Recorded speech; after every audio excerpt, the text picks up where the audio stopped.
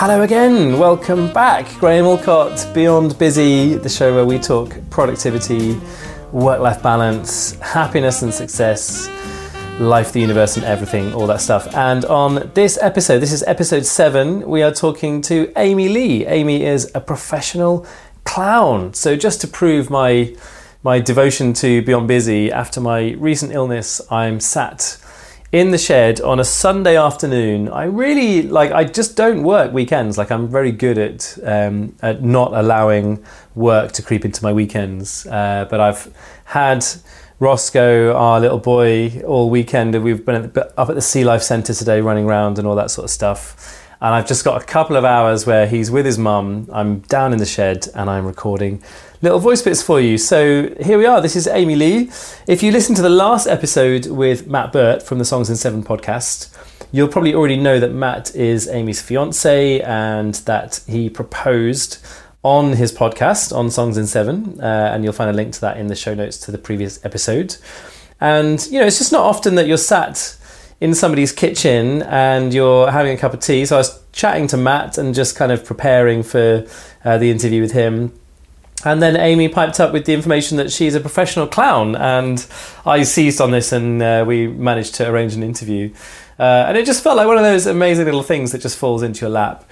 From the very beginning of the idea of Beyond Busy as this podcast, I really wanted to interview people who had unique and interesting jobs and had kind of fun job titles and stuff like that. And I think to be 7 episodes in and having already interviewed an internet musician, an Olympic gold medalist, an entrepreneur, a chief executive, it kind of feels like I've ticked off some good job titles in these first few episodes.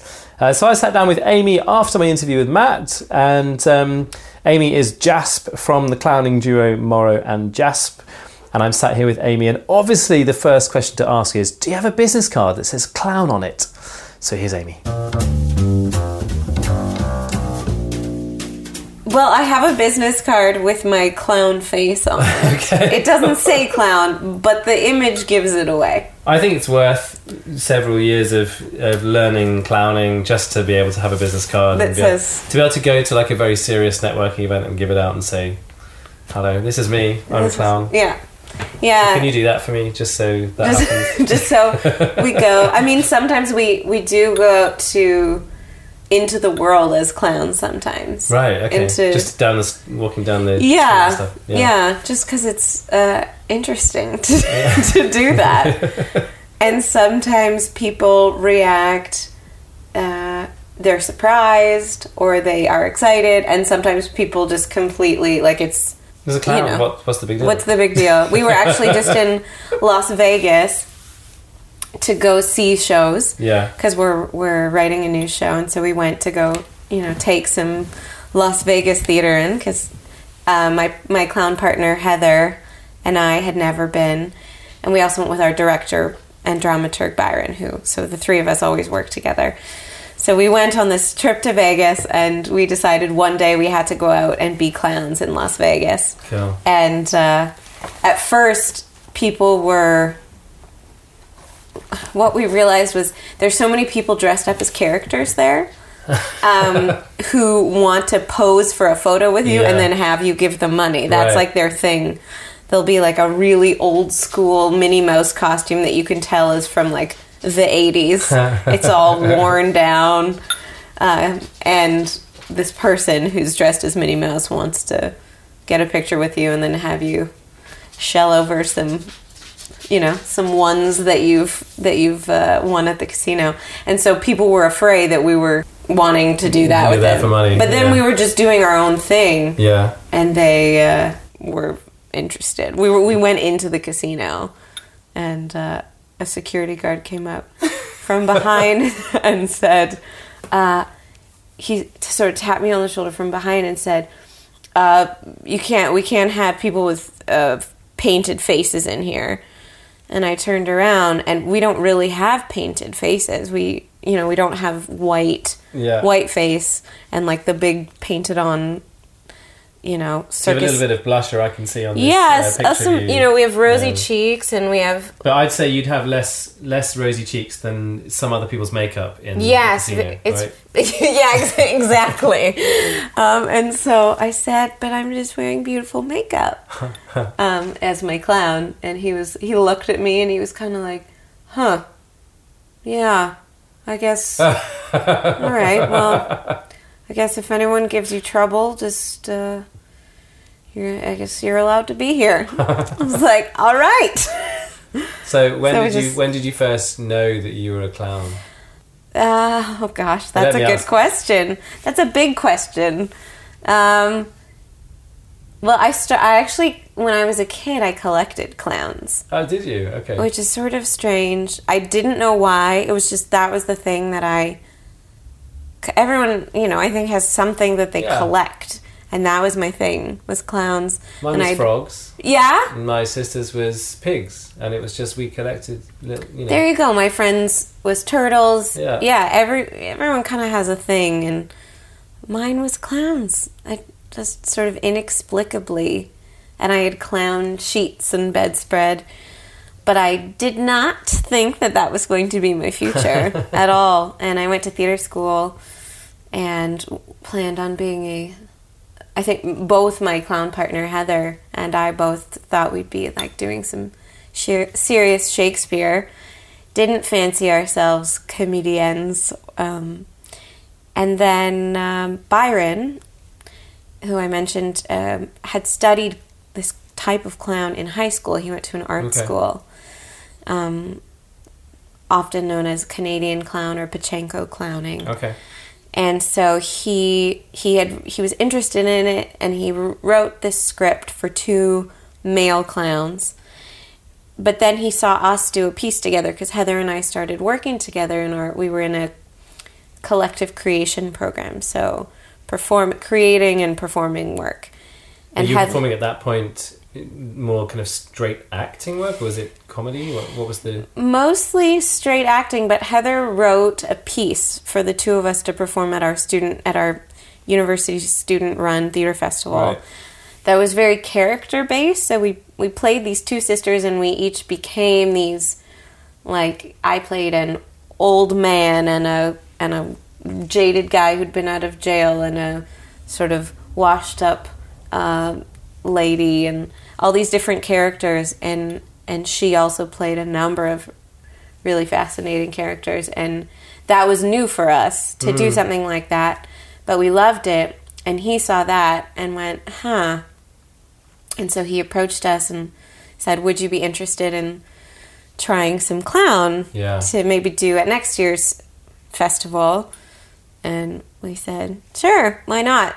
So at that point, we were saying yes, said yes to everything. I was a theater student, so you want to... And that's the deal at that point, right? Like, you've got to try things out and work out... And see where you fit in the world and how it's going to be. Exactly. Yeah. Exactly. And so we said yes, and we hired someone to teach us clown.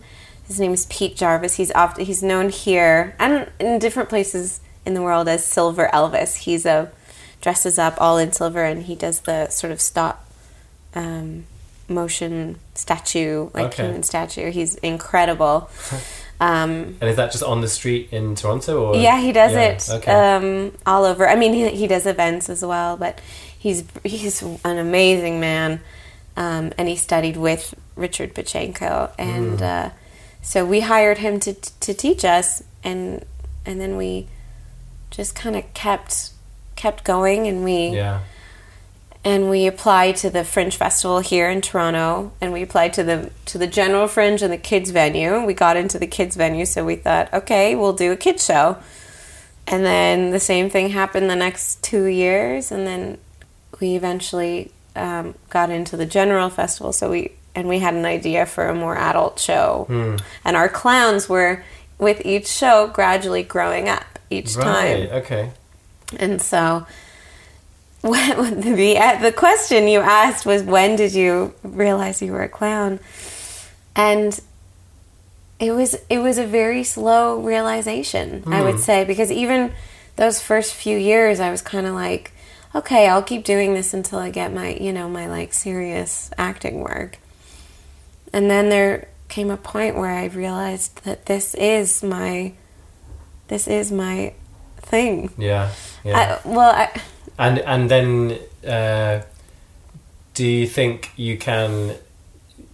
So do you think the medium of clowning can be something that is delivering a serious message?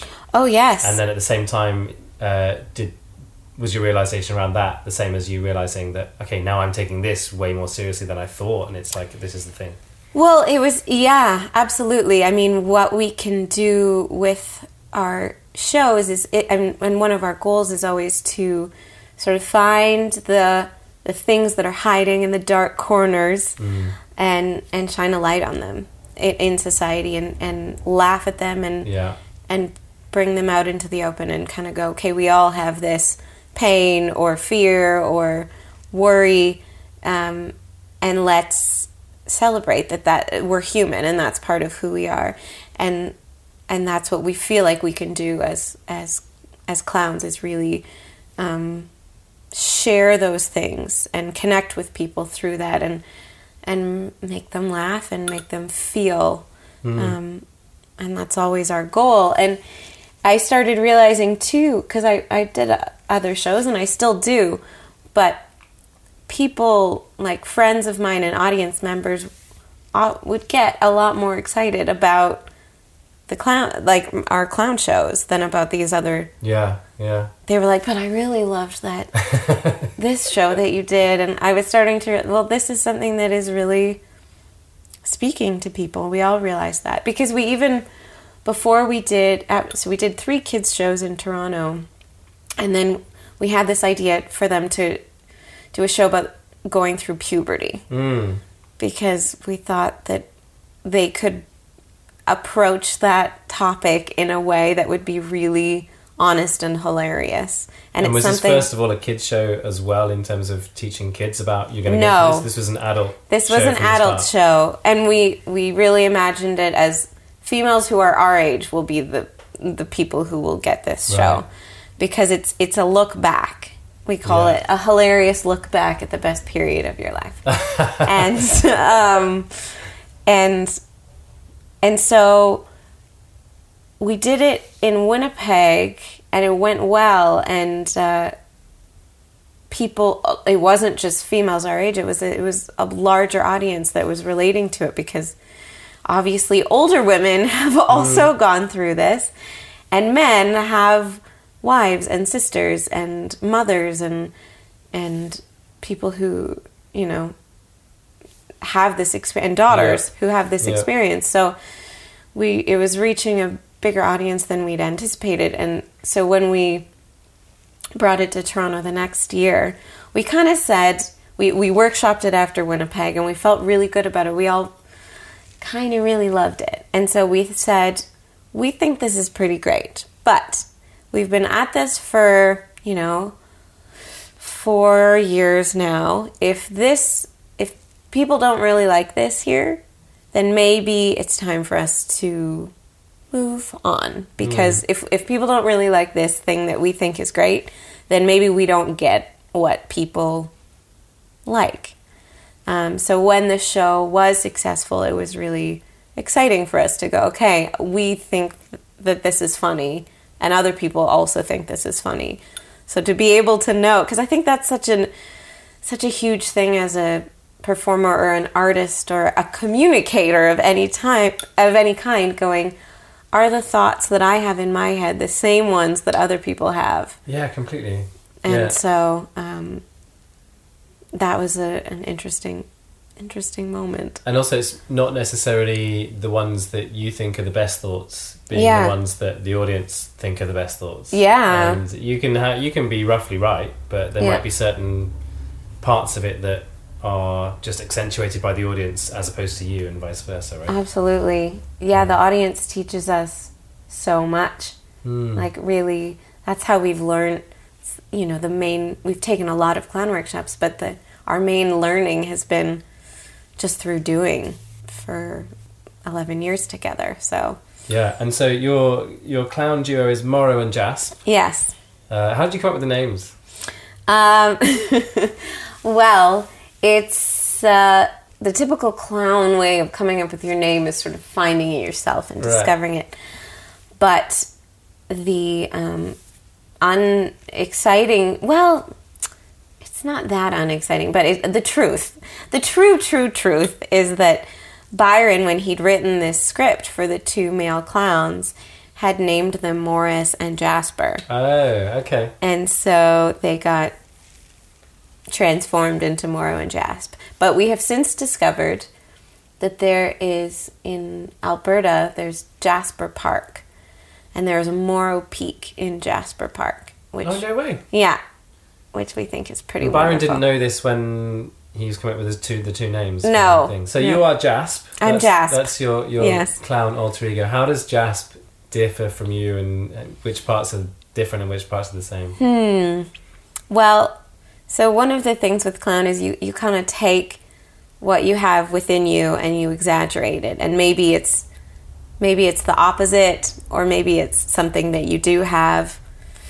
So everything comes from somewhere within me, but Jasp is a lot bossier than I am. She's very, very bossy, very controlling, pretty edgy, can be quick to anger. What do you mean by edgy? She can be soft, but she can be easily irritated by Morrow. Right, okay. And by things not going her way. She likes for things to go. She always has like a plan and a dream, and it's very grand, and she wants it to come true, and she will fulfill that. So she's quite direct. Which is a great character trait to then set up narratives between the two of you. Yes, about, right? because Morrow is a free spirit. Yeah. Quite different from Jasp, and likes to play and be in the moment, and can be pretty destructive, like physically. She loves to make a mess, and Jasp likes things to be tidy and clean, and so there's always something to go wrong. And looking around your house, your front room is beautiful. Thank you. Your books are very neatly stacked on the bookshelf there as well. So is this Jasp's house? No, this isn't Jasp's house. Jasp's house would be, it would be a lot girlier. Okay. I realize we have purple accents, but Jasp's purple would be a lot more of a sort of pastel, very girly purple, and blue, pink, purple are her colors. And right.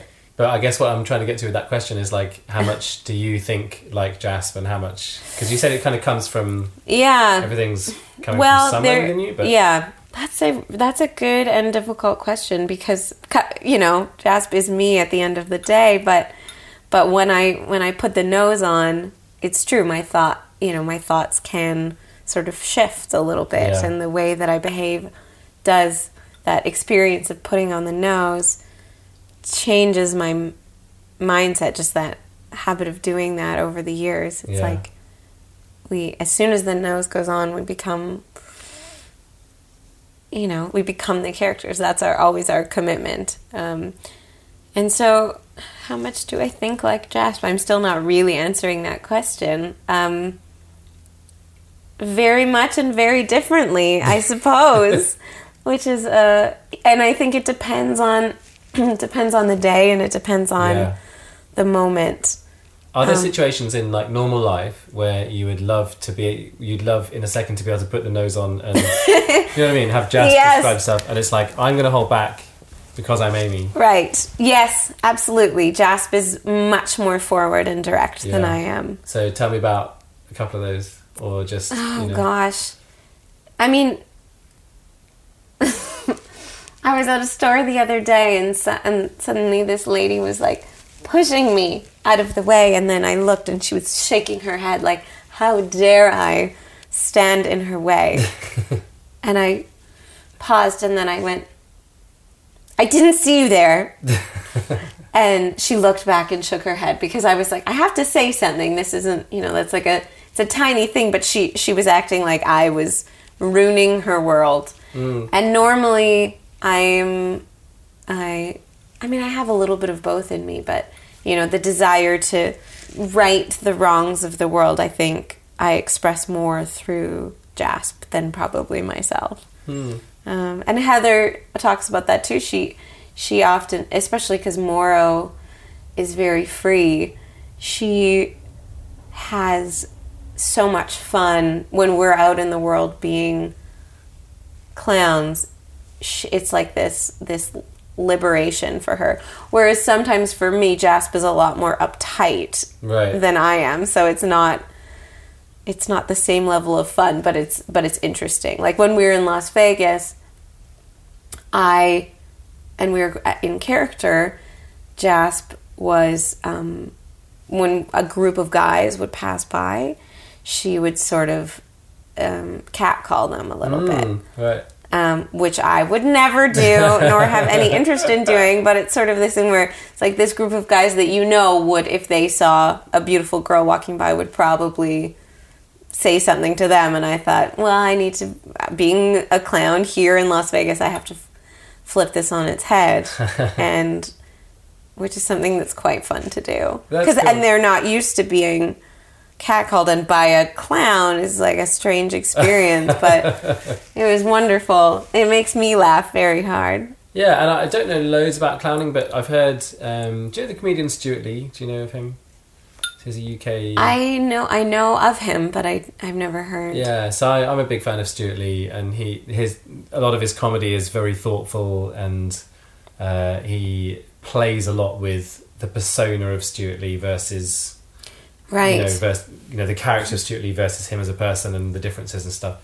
And I think a lot of his stuff, I've heard him talk about medieval clowning and him visiting parts of the south of France where there's like these villages where the medieval clowning culture was that there would be one day a year where the clown would go around the village and go around to the different sort of professions or parts of the village. So they would go to the baker and sort of, just take the piss out of the baker, and then go to the government building and take the piss out of the government, and and the whole thing is like, it's that one day where you're allowed to sort of break all the rules and tear the rule book up and just be and just totally shine that spotlight, as you were saying before, onto societal norms or things that are not quite right or whatever, and call out things that sometimes perhaps don't get called out, and to be able to do it in a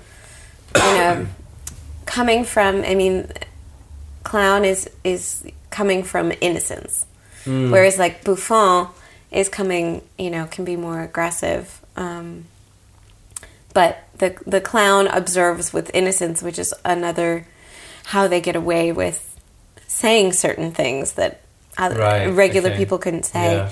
And when we first started, people had said to us, don't wear the nose, don't do it, it's gonna be, your lives are going to be difficult if you take off the noses, and you'll have such an easier time. Like career-wise and financially, or just in terms of reception, or why? All of it. And why? Because there is a huge stigma around clowns, and there's people who have just an idea of what clown is in their mind, and they've decided that they don't like it. Whether it's a bad experience they had with a birthday party clown when they were a kid, whether it's, having gone to McDonald's and being forced to sit on Ronald's lap as a kid, which I was, I remember crying, someone sitting me on Ronald McDonald's lap and crying, because it was just like, it felt not right. And so basically you've got awkward birthday parties, Ronald McDonald, and then you've got horror movies. Yeah, and so all of those things contribute to a lot of negative associations with it. And I remember, as I said, I had a room full of clowns as a kid, and then going to a friend's birthday party. Her birthday was on Halloween, and we were pretty young, must have been about 10 years old, and I arrived a little bit late, and they had started a scary movie night. Right. And the movie, Stephen King's It, was on. Yeah. And I remember coming in, and just a few minutes into sitting there, seeing this horrifying Pennywise the Clown coming up from a sewer drain with his, sharp teeth and bloody mouth, and it was just awful. I ran out of the room, and I said, "You guys can keep watching, but I can't." And I was traumatized for years, and probably still am a little bit. I don't like to watch horror movies because that experience had such a huge effect on me. And so I completely understand where that's coming from. But the unfortunate thing is that is not what the spirit of clown truly is. Right. Yeah, completely. It's been used for these different... So do you feel like you're on a mission to re-educate people about the art form of clowning? I mean, it's like if you're a stand-up comedian, people will have had positive experiences with another stand-up comedian. Yeah. And there's a path already been trodden for you as a new stand-up comedian to do that. With clowning, you always have the doors already slammed and you're going to push them open again. Do you feel like that's a mission for you? Yes, it is. It's definitely become that. We have a little mini documentary on YouTube where we go to the streets in Toronto and interview at Moron Jasmine, talk to people about their thoughts on clown, and in order to bring to light the different ways that people feel about it. And some people have really positive feelings, and some people will come to our show just because we're clowns, but that's a lot fewer than the number of people who will not come because we are clowns. Yeah. And you don't need everybody to come, but you need enough people to be coming for that reason. And here in Toronto, we've developed at this point an audience base, and so people will come because they know of us, but also we want to encourage other people to go see other clowns and take a chance. I mean, it's hard because if you see a clown that is not great clown, it can be really difficult. It's like bad improv because the performance and the performers are asking a lot of you. And so you want your audience to feel really, really safe in your hands, I think. Sometimes, of course, challenged a little bit, but that's okay. Challenged in a good way. It's tough because people don't know what they're walking into. They don't get it. They don't have a frame. Most people don't have a frame for what they're about to walk into. We were doing a show last spring, and a friend of mine came with a new boyfriend. Right. And she told me that she hadn't told him. She said, "We're going to come see this show tonight." And he was like, "What is it?" And she's like, "Oh, this is a show." It's like comedy. Yeah. And then just before, and they were out for dinner, just before the show, and he said, "So what is this show?" And she's like, "Well, my friend it's a clown duo." And he was like, "What?" And he was not excited about it. And then they came to the show and he loved it. Right. And I understand why those people, they were performers who had done clown, who were the ones who said, "Take off the nose." Because you can there are tons of clowns in the world who perform without the nose. We see them all the time. Sacha Baron Cohen some of his characters are clowns and others are bouffons, but no one would categorize that in their minds. Well, that's fascinating because I'd not made that connection, but yeah. Oh yeah, he studied with Philippe Gaulier, who's one of the big clown teachers. Wow. And so did Helena Bonham Carter and Emma Thompson studied with Gaulier as well. They're trained as clowns, and if you watch their performances, they are clown performances, but people don't think about that. So the character Borat, for example, is like he has an innocence lens, right? In a lot of so he's shining a light on weird things. A lot of the early Borat stuff before the movie, in the UK, was kind of him going to dinner with the upper classes and not knowing how to hold a wine glass properly. And it's like, so the joke is like he's from Kazakhstan, and it's like we've got to teach the Kazakhstani people how to have good etiquette through Borat. Yes. But of course, when he's there, he's shining a light on the pretension and exactly. Things, right? And Ali G is also a very, very innocent not smart. So he asks the dumb questions. He asks dumb questions. Yeah. But he's putting out our just playing with assumptions that we have. Yeah. Whereas Bruno, I would say, is a Buffon because he really pushes. Right. Right. Really, really pushes people in a different kind of way. It's not as innocent. Yeah, but no one... Although he was recently on Marc Maron talking about all of these things. And they had a whole discussion on Clown versus Buffon, which was like, oh my gosh, this is amazing. So to you, that's like the best podcast ever, right? Well, it's pretty exciting because you don't tend to hear that. And it's on Marc Maron's WTF podcast. Yes. If for listeners who don't know that podcast, and we'll put that in the show notes as well. Oh, yeah. Yeah, and it's a great podcast. He talks about all of his hilarious, wild, unbelievable experiences of filming his movies and how they got certain footage. But this discussion on Clown that they have is pretty amazing because it will reach a lot of people who probably didn't necessarily know that that's the world that he's coming from. It'll help you down that path. It'll help us down that path. Such a huge audience. Yeah, exactly. Yeah. But he doesn't wear a nose, and so people don't make those associations. Right. And the reason we chose to wear the nose is it's a reminder to people that we're playing, and we think that we can get away with things that we wouldn't get away with if we didn't have the nose. Yeah. And it's always a reminder that this is a game. So play and games, probably lead me quite nicely into the opposite of that, which is hard work. Yes. That was one of the things that Matt said, is just that you work incredibly hard. Yeah. So I'd love to know a bit more about that. And also the show that you talked about before. Let's start with this. So the show that you talked about before about puberty. Yes. You took that show to Edinburgh. Yes. And we were talking just before we press record around the economics of Edinburgh and all that sort of stuff. So let's just talk a little bit about that, and then I want to get into the less than glamorous side in terms of hard work. Right, well. Yes. So Edinburgh is... It was something that we just wanted to do. I think we felt like we needed to do it, almost a bucket list obsession. Yeah. And do I need to, because I'm from the UK, so I don't need to explain the Edinburgh Festival to me. Is it known worldwide? Is it worth just saying what is the Edinburgh Fringe Festival, just in a few words? It's the largest performance festival in the world, and it features stand-up comedy, theatre, poetry.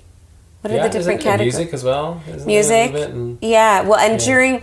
It goes on during the Edinburgh Festival, which has a whole... There's the theatre festival with the big, giant productions, and there's the tattoo going on at the same time, and there's the music festival and book festival. So it's crazy. It's crazy. Yeah. The city is just madness. Yeah. I'd been there to Edinburgh before, and it was a completely different experience going during the festival. It's pretty magical. Yeah. So you took your show there. What year was that? Just this past summer. So 2015. Cool. Yeah, it's for the month of August.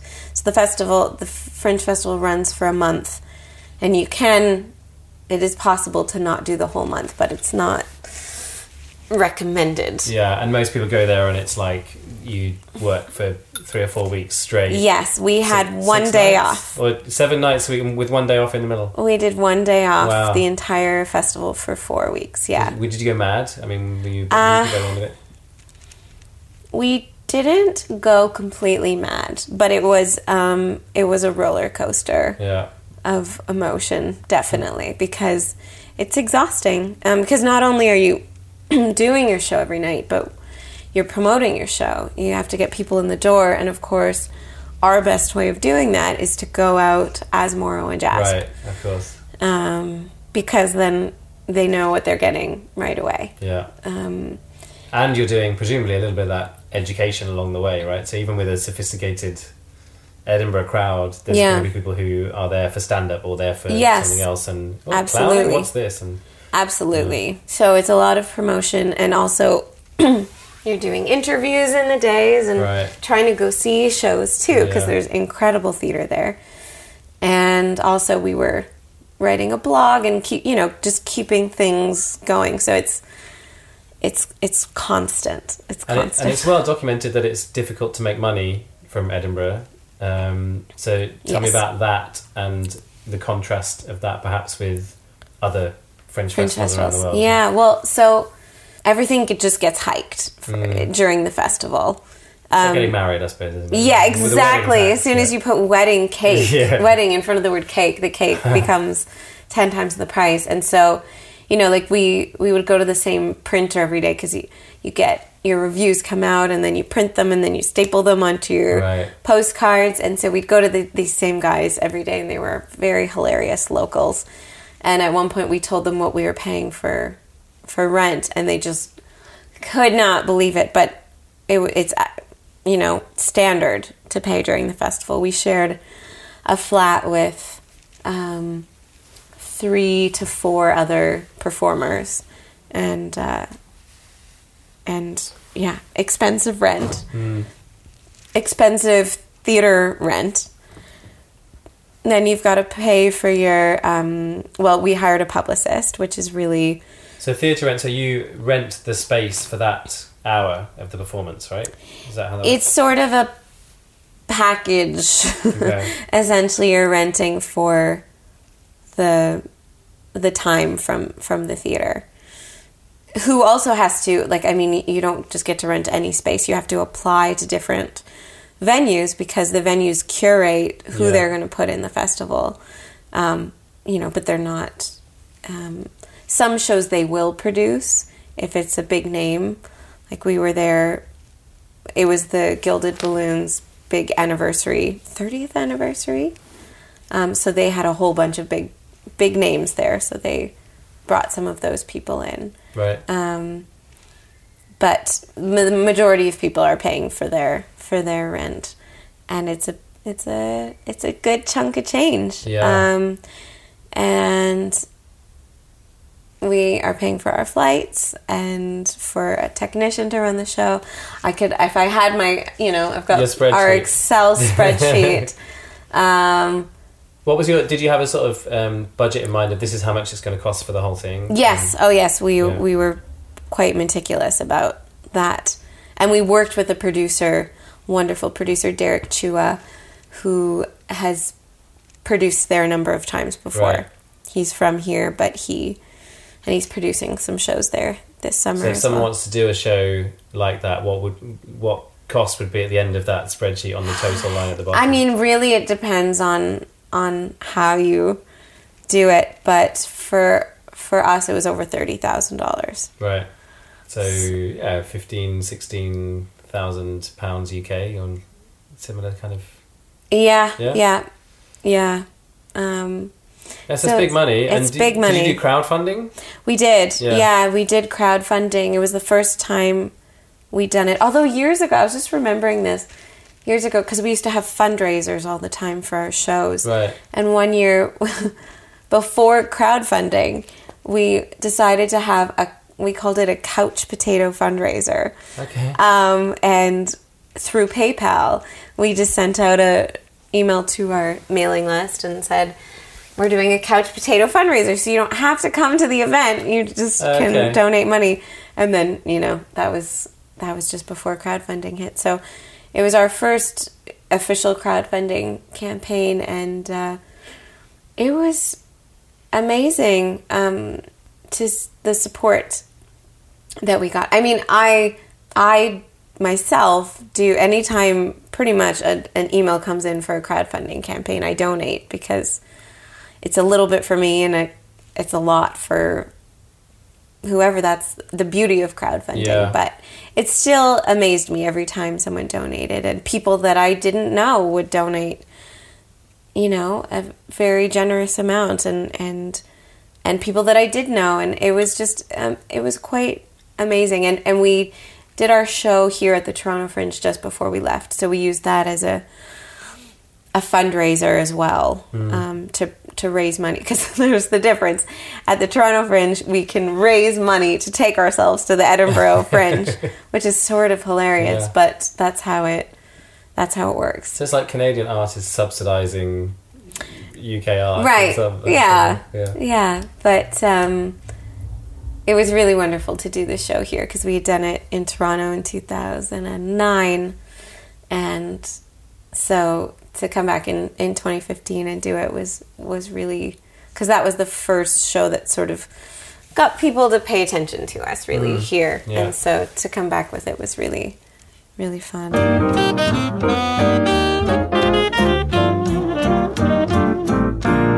So obviously after interviewing Amy, I had to go back and do the retrospective research about Morrow and Jasp. And it turns out that they're critically acclaimed as well as award-winning. And I feel like Amy was being a little bit modest during the interview about the successes that they'd had and really the cult following and status that Morrow and Jasp has in Canada and particularly in Toronto. And there's also some videos up on YouTube. So my personal favourites are the trailer for Morrow and Jasp Do Puberty. That's a lot of fun. And also there's a really good one where they just smash plates in a garage for about a minute and a half. It's strangely satisfying. And I think if you're having a bad day, that's probably a good place to just go and retreat to for a couple of minutes. I think if you just YouTube Morrow and Jasp smash plates, you'll find it pretty easily. You can find out more at morrowandjasp.com, and also check them out live if you get a chance. I think I'm always really inspired by people who just work really hard to put something creative out into the world, particularly in a niche area like this where there's just a real belief in the need for the work to exist.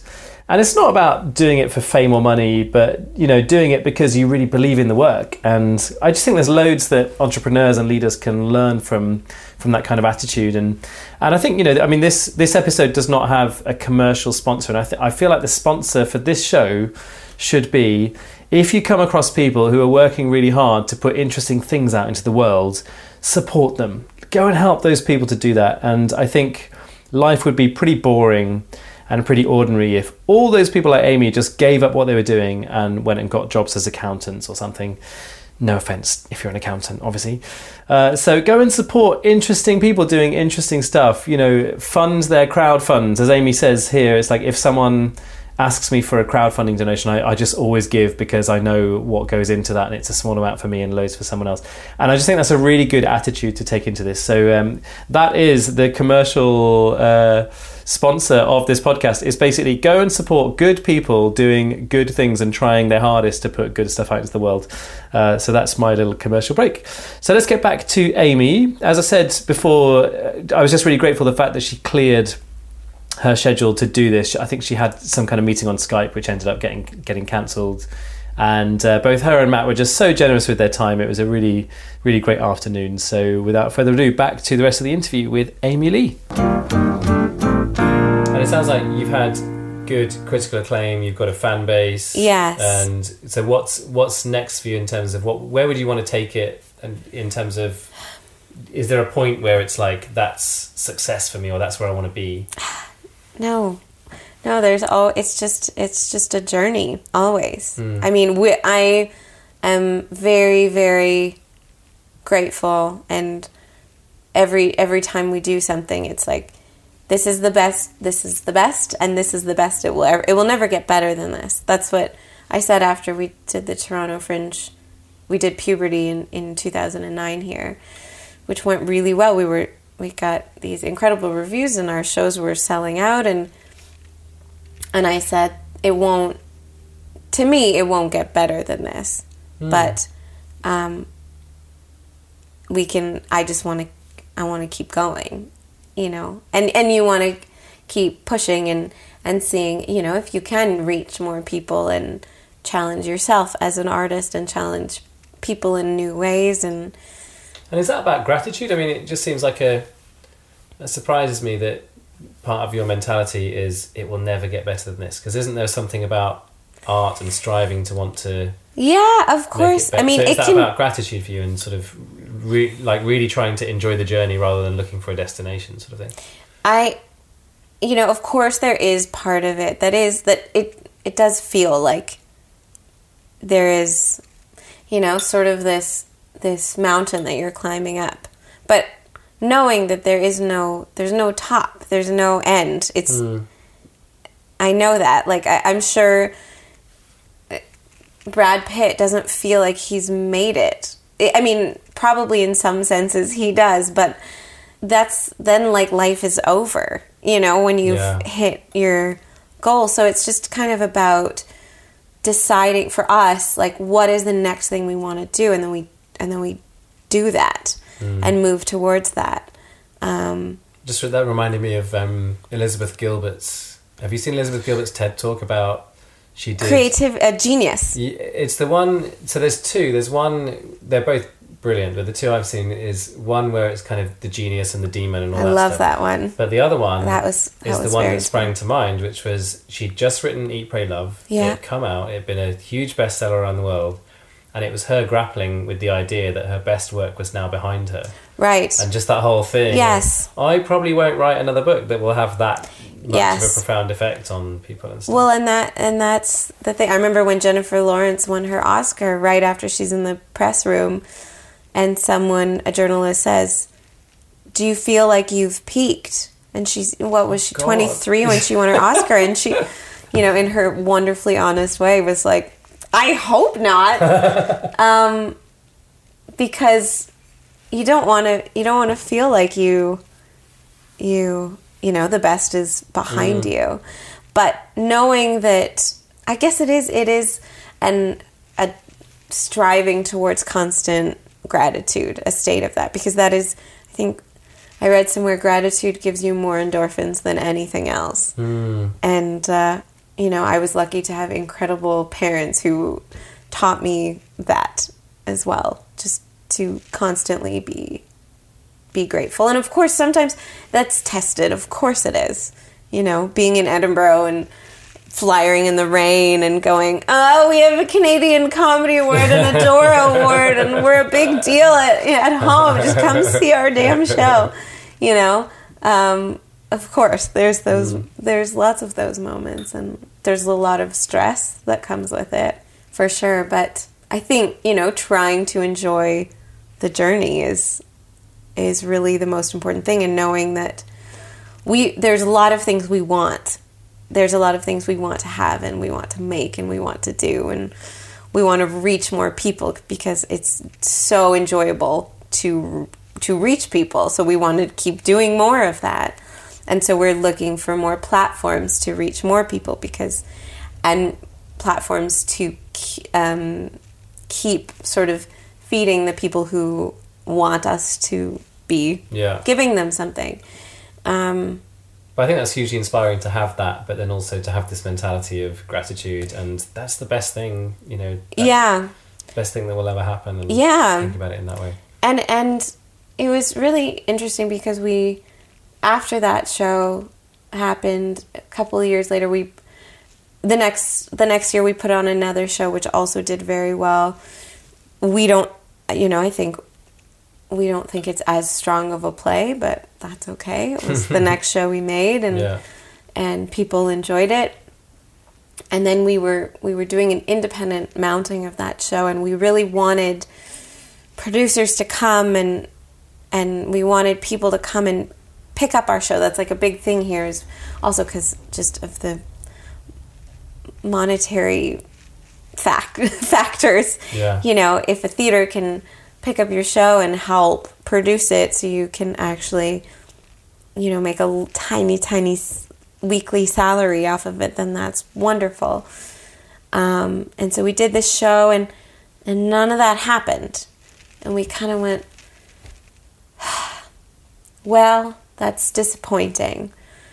But you know what? Let's just say, screw it. Let's just make things that we think are great, and that our audiences will think are great, and that inspire us to do, and we'll just keep producing them ourselves. And then we made a show that we thought, it was completely ridiculous, and we called it our love show because it was just born out of love and ridiculousness. It was our cooking show. Right. And it started as a 15-minute piece for a festival, and then it was a 30-minute piece at a festival. And at that festival, which is called the Next Stage Festival, which is part of the Toronto Fringe's curated winter festival, we sold out our run on the second day. And so we decided, encouraged by a friend, to mount it at another venue who was kind enough to co-produce it with us. And they had a kitchen. We needed it to be in a kitchen, so we did it. And we just had so much fun, and we loved it, and we made a big mess, and we made people laugh, and we laughed ourselves, and it was wonderful. And that's the show that we were nominated for 3 Dora Awards, which are the Toronto Theatre Awards, which I had, of course, dreamed of winning a Dora Award when I was younger.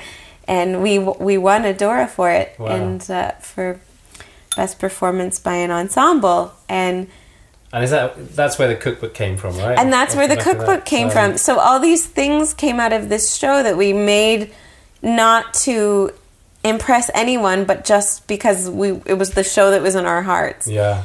And I think that was a really wonderful reminder and lesson that, if you enjoy doing what you're doing, then I think good things will happen. That's not always the case. Nothing is guaranteed, but for us, this show that we made just purely out of delight, not thinking about how it would be critically acclaimed or anything like that, ended up, doing these wonderful things for us that And people can get the book online, presumably. It's called Eat Your Heart Out. Yes. With Mauro and Jess. Yes, can get it on our website or Amazon. Yeah. Yeah. And we'll put a link in there to that as well. Oh, great. So in terms of some of those big highs, I'm interested, what are the lows? So, Matt said you worked really hard and that's something that just came through from him as something that he really admires about you, but also something that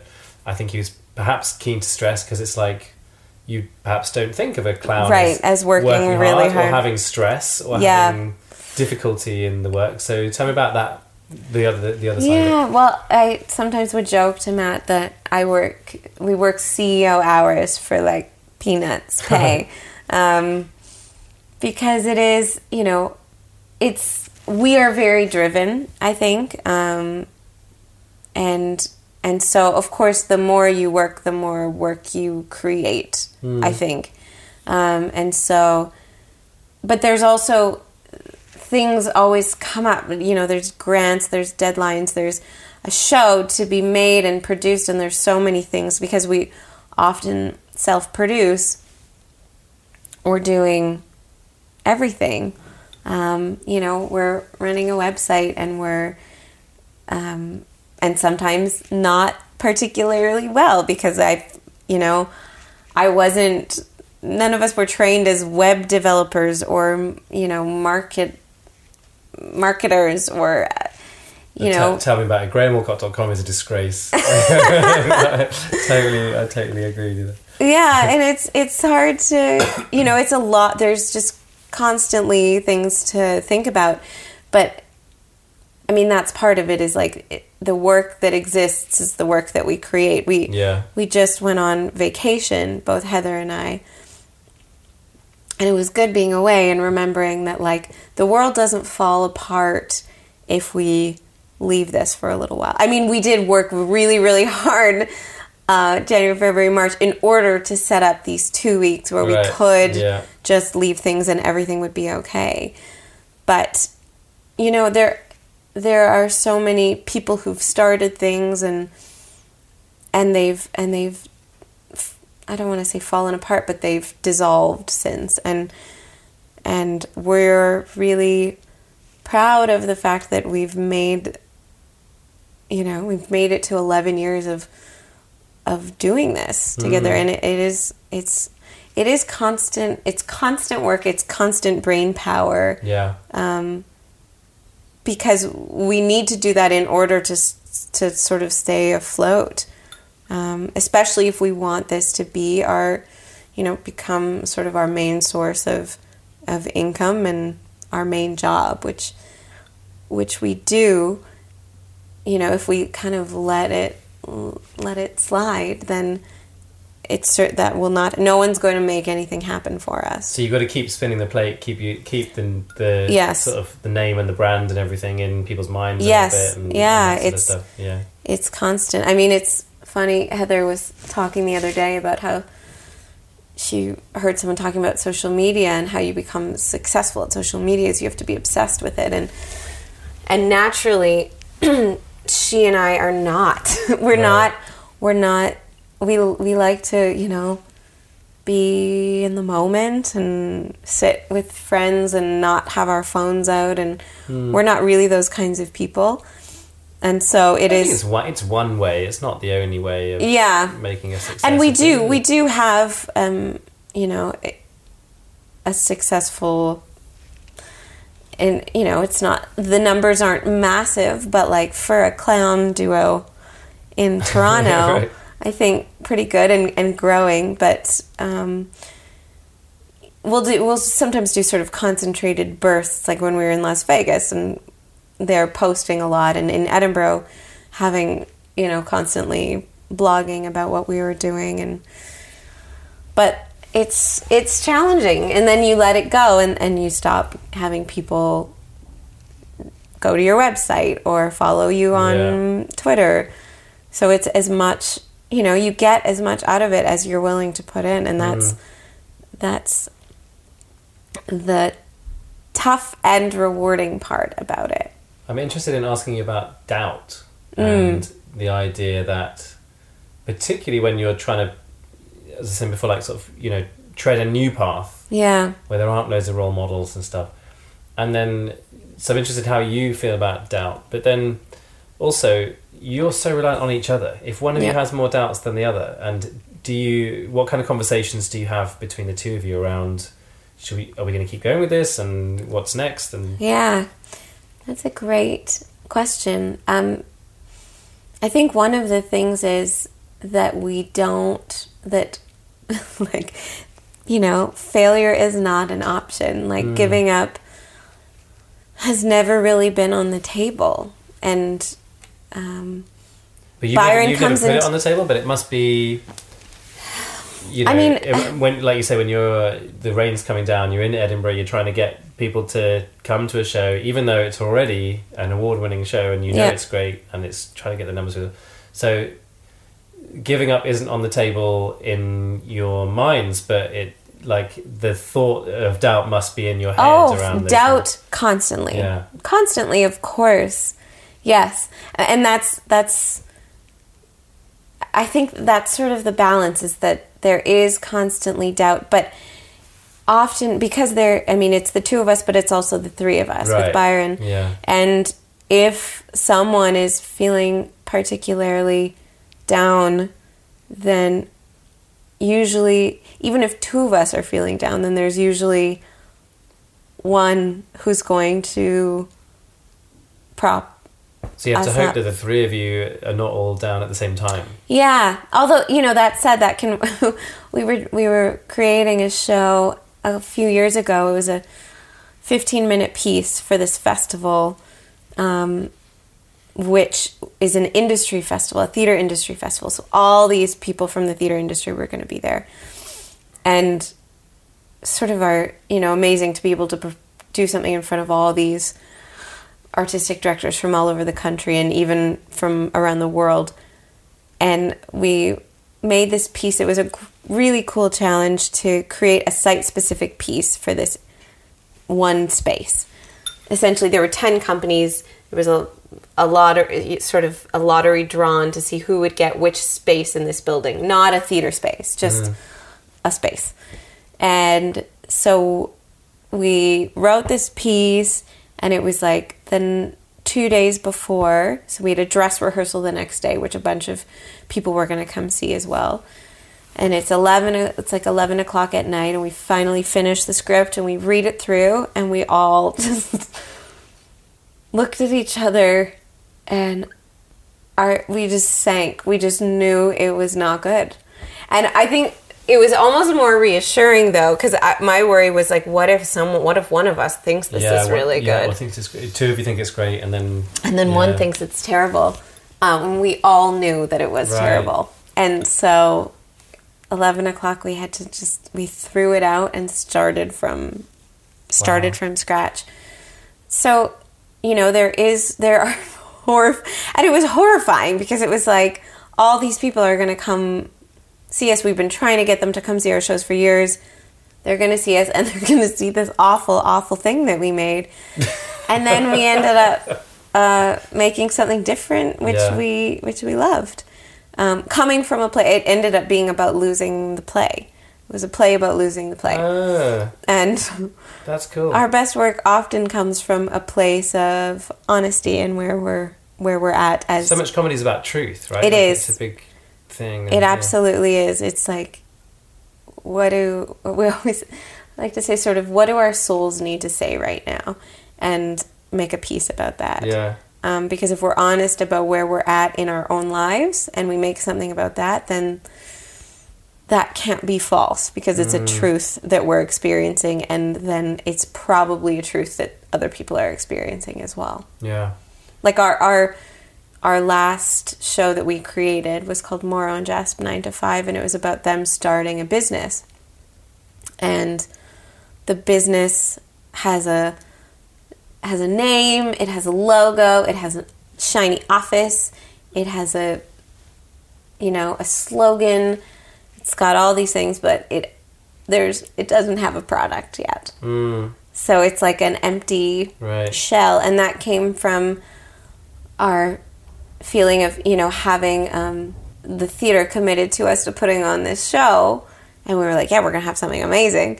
And then this feeling of like having, it's almost that imposter fear that I think everyone has in some sense, that you look like you have everything from the outside, but on the inside you're going, oh my god, oh my god, there's nothing, what if it's terrible?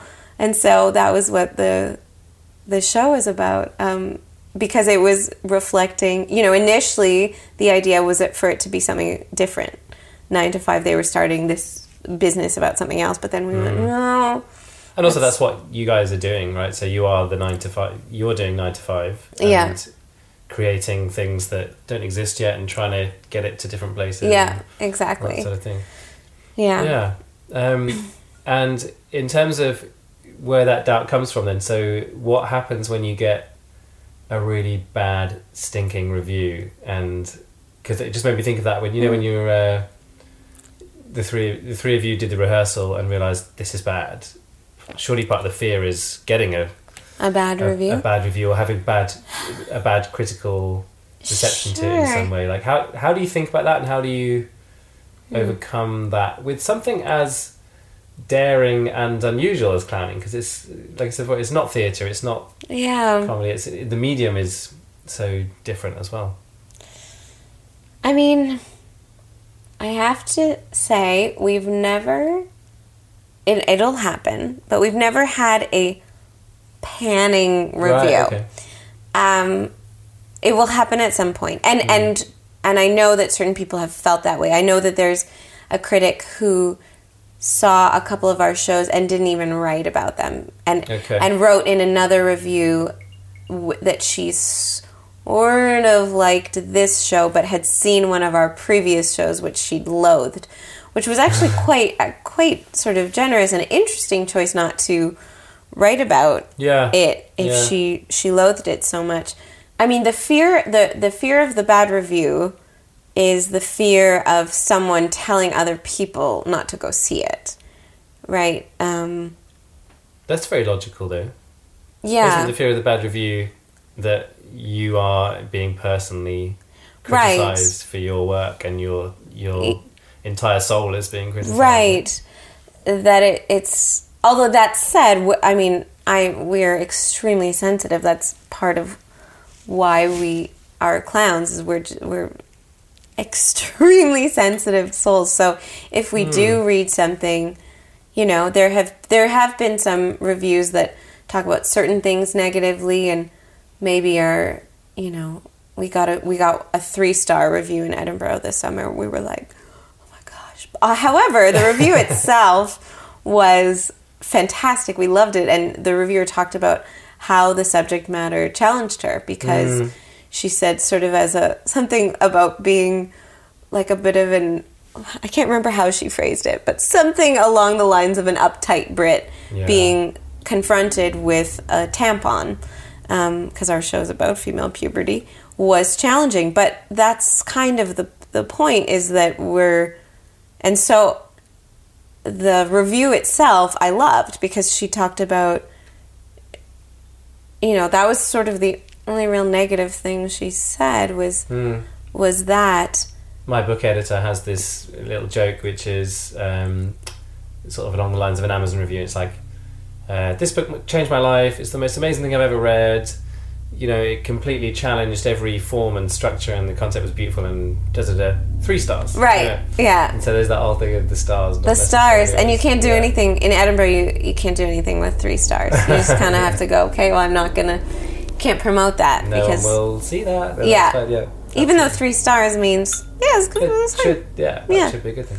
Yeah, it's kind of the with 9 to 5, this show that we did, which was our first main stage show with a established theatre company here, which meant that the big papers, the Toronto Star and the Globe and Mail, were going to review it, and we got they do out of a 4-star system, and we got 3 out of 4 stars in those shows, which was a little hard for us, because at the Fringe here we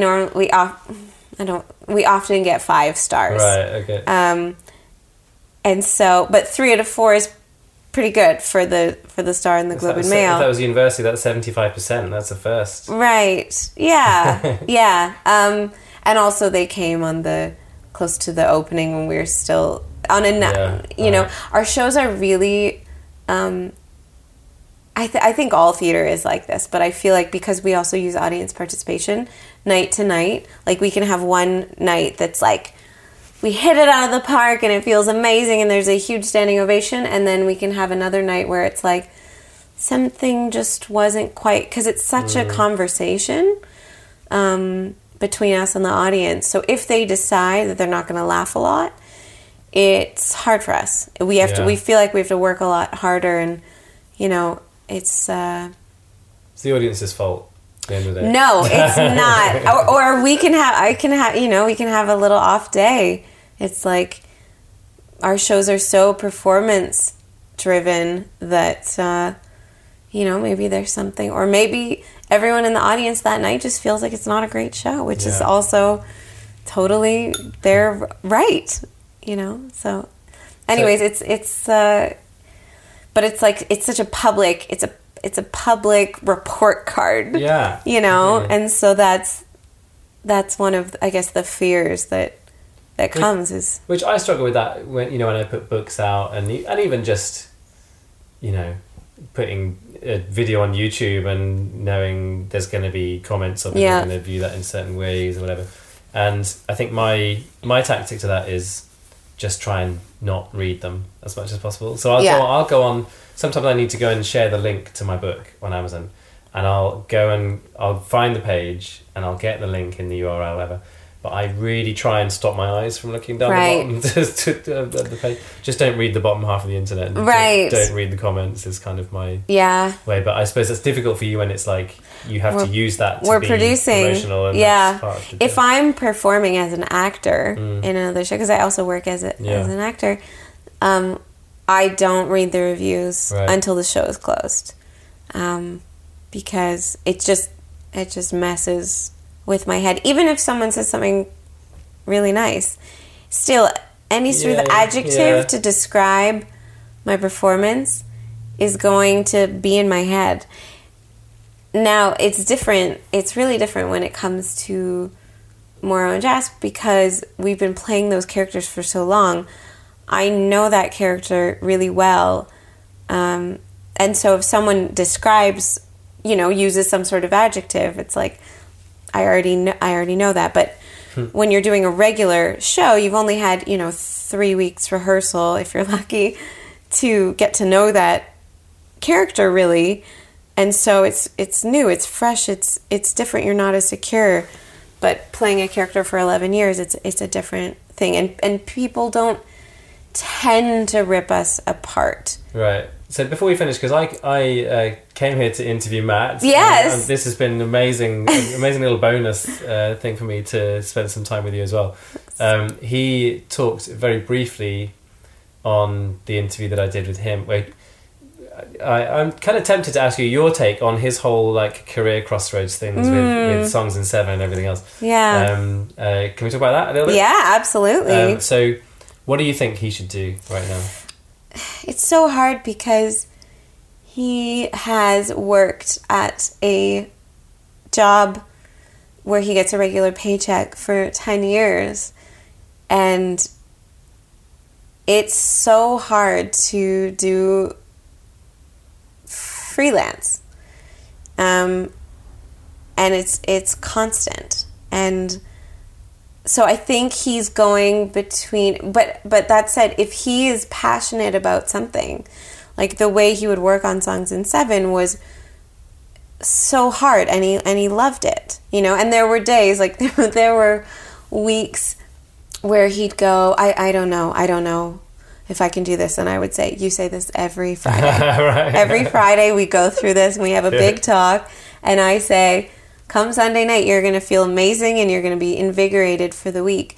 But it's hard. And, you know, for years he talked about, like, he probably mentioned this, that he would sort of say, like, well, I have to have the secure job because you are the artist, you are the free spirit. And I would say, not true. Obviously, yes, it's financially a lot more stable, and we probably wouldn't have been able to buy a house if we were both artists.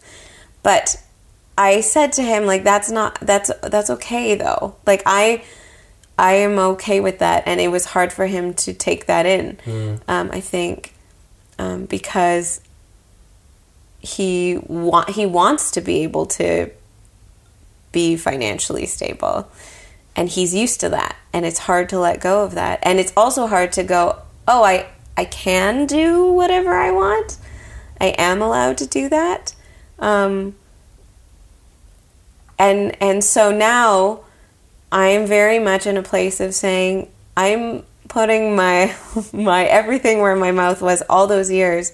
You can do whatever you want, and I want him to do whatever that is. And if he does choose to go back to a 9-to-5 job, I think it's important that he knows that that's his choice. Absolutely. Yeah.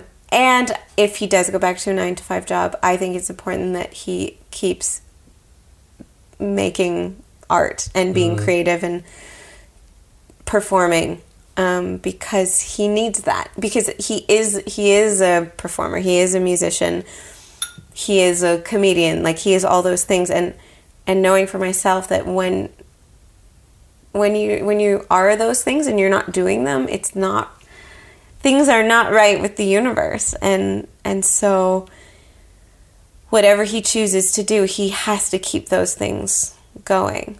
And I'm sad about the end of the podcast. He knows this, and we've had... It's like the first... we were in the kitchen when I first arrived, and I was like, oh, you're ending the podcast. And he was like, yeah, Amy thinks I shouldn't, and carry on. Yeah, I'm glad he said that, because it's hard, you know. I think it's hard for... It was hard for him to hear me say that, because I was away in Las Vegas when he called, you know, one of his... But to me, it was one of his usual Friday, I don't know if I can do this anymore, I'm thinking of ending it. And I was like heading out, like Heather and Byron were waiting for me, and I was kind of like, I can't really talk about this right now, but, you know, as this... And then I listened to the podcast Sunday night, and it's like, I'm ending Songs, and I was like, oh, he's done it. And I was very upset. I was. But I understand, of course, it's so much, and he wants to figure out what to do next. But in my mind, I was sort of like, well, keep doing Songs in Seven, and let's find a way for that to be your job, because that should be your job, because that is what you're meant to do. Oh my gosh, a show where he's talking and being his hilarious self, making amazing music. That is the perfect job for him. And the parallel is what you described with the cooking show that you guys did, which is like you follow the thing that you think is what you're supposed to be doing in the world, and then, and then the success comes from that. Yeah. And so I think that was my challenge with that, is I kind of went, why let go of something that is the thing that you should be doing? But knowing the answer to that, which is that he was feeling a bit burnt out, and he was feeling like he needed to focus on finding a job. So I get that, I do. But, I also know the feeling of having a show opening date coming up and feeling like you're absolutely not ready and that you want to run away and throw up, which I did before we opened 9 to 5. I was throwing up in the mornings. I was so nervous, which I've never done before, but it was like, I joked that it was like morning sickness for a very painful birth that we gave. So I understand that feeling, but that's why I'm sort of like, you got to push through when you hit that point. But he was doing it on his own every week, which is different. I haven't had to do that. I haven't had to do a show every single week. And I also have collaborators to pull me up when I'm feeling down. Yeah. And so I think part of me felt like, because I was away in Las Vegas, like I felt almost responsible too, that I wasn't, because normally I would talk him through those tough times and go, okay, what if, what if you look at it like this week, you make your deadline for your podcast to be on Friday. You have to, finish it on Friday. And that would work. We just sort of talk through different ways to get through that. Different deadline psychology. Yeah. And we talked a lot about constraints in the interview with him as well, and just how constraints are really important to do something. And how he kind of got that from you with the shows. Yes, I'm a big advocate for setting deadlines for yourself, because I joke that I'm a lazy person who schedules myself a very productive life. But isn't that every productive person ever though? Is it? I always think so. I feel like there are some people, but I think they are the rare breed, who just go and create, and I'm always like, who are these amazing rare birds who just like write and write. I mean, one of our very good friends is a writer who writes and doesn't often have his work published or seen, but he just writes because just for the process of writing, for the enjoyment of it. That's inspiring, but I think so many people who are productive, it's basically they're the people who realize they have enough self-awareness to realize that they're really lazy, and then enough creative nous to put in the tactics, whether that's scheduling or something else, to get over their own laziness, right? Yes, absolutely. Well, my mom says to me, when I was in grade 9, I was at a pretty academically challenging school, and I got a role in a professional show. And my mom was sort of like, are you sure? My parents wanted to make sure I thought I could do everything, because I'd have to miss a lot of school and do schoolwork outside of it. And I said, and she reminds me of this all the time, I said, Mom, the more I do, the more I can do. Yeah. It's totally true. And it's that, again, that whole thing of, if you want something done, ask a busy person. I think there's definitely a pattern of that. Yeah. Certainly lots of people I speak to about these issues. Yeah. So just before we finish, the proposal... Oh, yes. Came live on the podcast, in terms of he used the podcast to propose to you. So tell me your side of that story. Where were you when you heard it? Oh my gosh. Well, I was here. It was very funny. I came home and I had been, I've never done anything like this before, but someone asked me to do sort of an event for the day. They were doing like a Halloween event at a casino, and would I come and be one of these, a character to interact with guests? And I never done anything. I thought it'd be fun. And So I spent the day at a casino playing a headless woman. It was a brilliant costume. They had it so like my face was all white like a zombie, and there was this backpack that I had to wear that was like a body, so it looked like I was holding my own head. Very smart. And they brought me in because I'm short. It helped with that, illusion. So I spent the day doing that, and Matt was kind of like, what time will you be home? And I was like, I think I'll be home, 9 o'clock or so. And then after we were done, we all ended up having dinner, and I was like, I'm going to have dinner, and then I'll be home after that. And so meanwhile, he's recorded the podcast. Has it gone online at this point? No, it goes online on Sunday night by midnight. Yeah. And so also my cousin is coming to stay with us for the night, which he sometimes does. And Matt was like, what time is your cousin going to arrive? And I was like, well, he says he's going to arrive at 9, but he's usually later. Little do I know, Matt's sort of sweating about like wanting to make sure I'm home before my cousin gets there, so he doesn't walk in on this. So I arrive home at like 11:30, so late. And he's like, I want you to hear the podcast before it goes out, which is not unusual. I often listen, give feedback before it goes out. But right before we start, I go, it's 11:30, so if I have feedback, what should I do? Because he's like, oh yeah, good point. Oh, well, just listen anyways.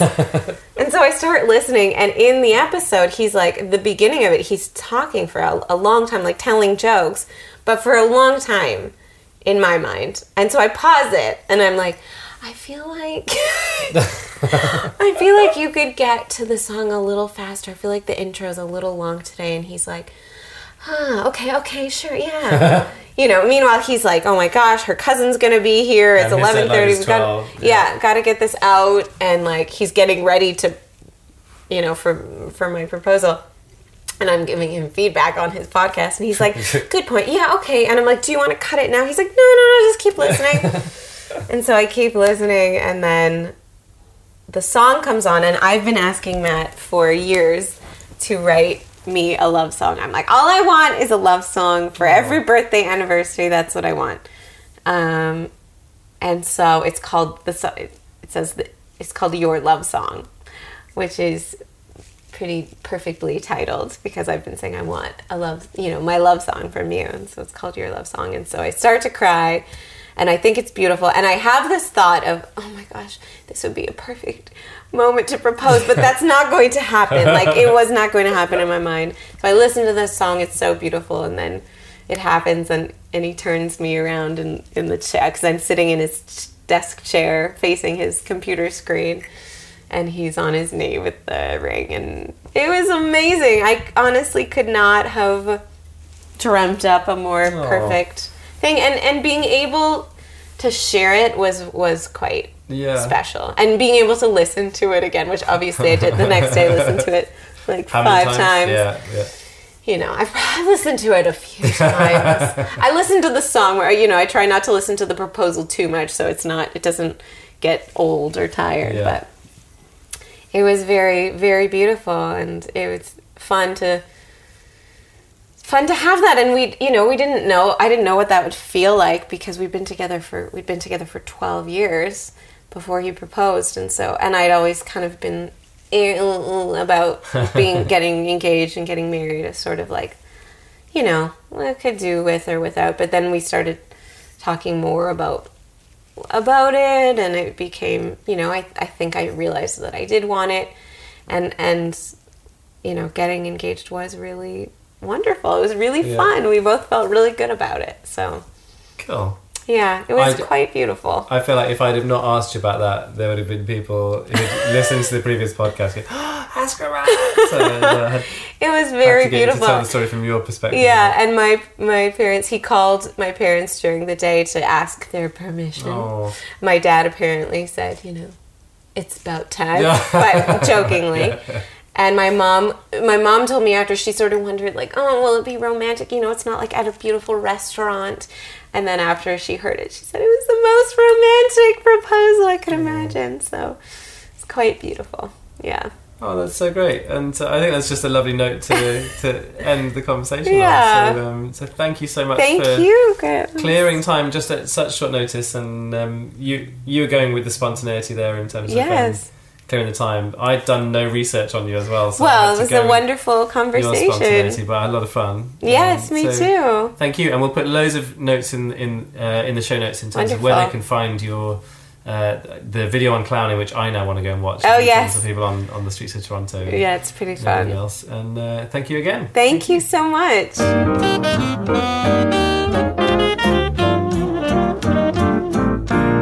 So that's it for Amy Lee. There were so many things in there that I really loved, particularly her perspective on not worrying too much about what the critics want or what you think the audience was. Just screw all that and just make the things that you think are great. And her observation that often their best stuff really comes from where they're not so focused on that sort of thing, and they really just focus on making good stuff for themselves. I mean, I suppose it's very similar to one of the things that people really love Steve Jobs for, right? Which is, his focus was never really on like, let's think about what my competitors are doing, or let's think about what our customers want right now. Like, his thing was always to make a thing that he thought was really great and then educate his audience, right? And I think that that's definitely something that is a very special skill and a special vision. Like, if you have that, I think it's really important to just follow that through and just really focus on making stuff that you think is really great, and just kind of going sometimes with your gut feel on those kind of things. I think is a really great lesson. My other reflection was on just the importance of key relationships and the importance of that in any success. I think there's a very old cliche which sounds very sexist now, but that whole thing of like behind every successful man is a good wife, or something like that, which feels very sexist, as I said. And obviously those things are true of all genders, caveat and all that stuff. But I think there is definitely something to be said for really making sure that those relationships are nurtured, so that you have that kind of sense of stability. I really got the sense from both Matt and Amy. Amy was really helping Matt with some of those issues that he was facing around his career crossroads. It really felt like Matt was a very constant source of support for Amy when there were difficult times or long hours that she was working in her clowning career. And so I think, it's one of those things that we perhaps don't recognise enough and don't give enough credit, really, is some of that support that goes on behind the scenes in relationships. And also kind of team relationships. I think this is not just about relationships in a romantic sense. I think Amy talked about the sort of trio of Amy and Heather as the clown duo, plus Byron, the director. And, there's a small team of 3 people where all of you need to constantly be communicating with each other and making sure that your relationships are really healthy, because you're the people who have to pick each other up and like keep each other motivated and have those very difficult conversations at points, going like, is this rubbish? Do we want to carry on doing this? Do we want to change this? And all that sort of thing. So I think there's some very good lessons for me as a leader in that, and not necessarily just lessons, but reminders in terms of really focusing on some of the more human aspects of these things, and making sure that you make time to build those relationships like away from the work sometimes, because I think it's really important to just kind of get that sense of human to human rather than kind of boss to employee or collaborator to collaborator or whatever those things are.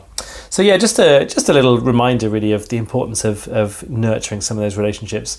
The other thing I did was Amy mentioned the Mark Maron podcast with Sacha Baron Cohen. I went back and listened to that, and that is, so if you enjoyed some of the sort of technical and theoretical stuff about clowning that Amy talks about in this, go and listen to that Sacha Baron Cohen podcast. It is really, really fantastic. So Mark Maron, who does WTF, if you've never come across that, he's just an internet phenomenon, and probably to the extent that he really does not need me to plug him anymore. But like, yeah, the Mark Maron episode with Sacha Baron Cohen is really great. And if you want another Mark Maron podcast to go and listen to, just as a kind of intro, if you've never come across him, he interviews Barack Obama in his garage. He does all the interviews in his garage, which is kind of I don't think he lives anywhere that's like particularly in the middle of a big city or something. I think he's quite sort of rural and remote. So he has all these like big celebrities and famous faces and important people all trekking out to his garage in the middle of nowhere. And just finally, thanks to Mark Steadman from Bloomsbury Digital for producing the show. And if you want to find out more, as I said, moraandjasp.com, you can find out more about what Amy does. And my stuff you'll find at thinkproductive.co.uk, thinkproductive.com, and others around the world. And if you want to email me, Graham at thinkproductive.co.uk. And finally, you will find show notes, background info, and all the previous episodes at www.getbeyondbusy.com. So go and check out getbeyondbusy.com. Please subscribe, tell your friends, all that good stuff. And we will be back onto a more normal schedule now. So the next one will be out 2 weeks on Thursday and then every other Thursday after that. So until then, thanks again for tuning in to Beyond Busy, and we'll see you next time. Bye for now.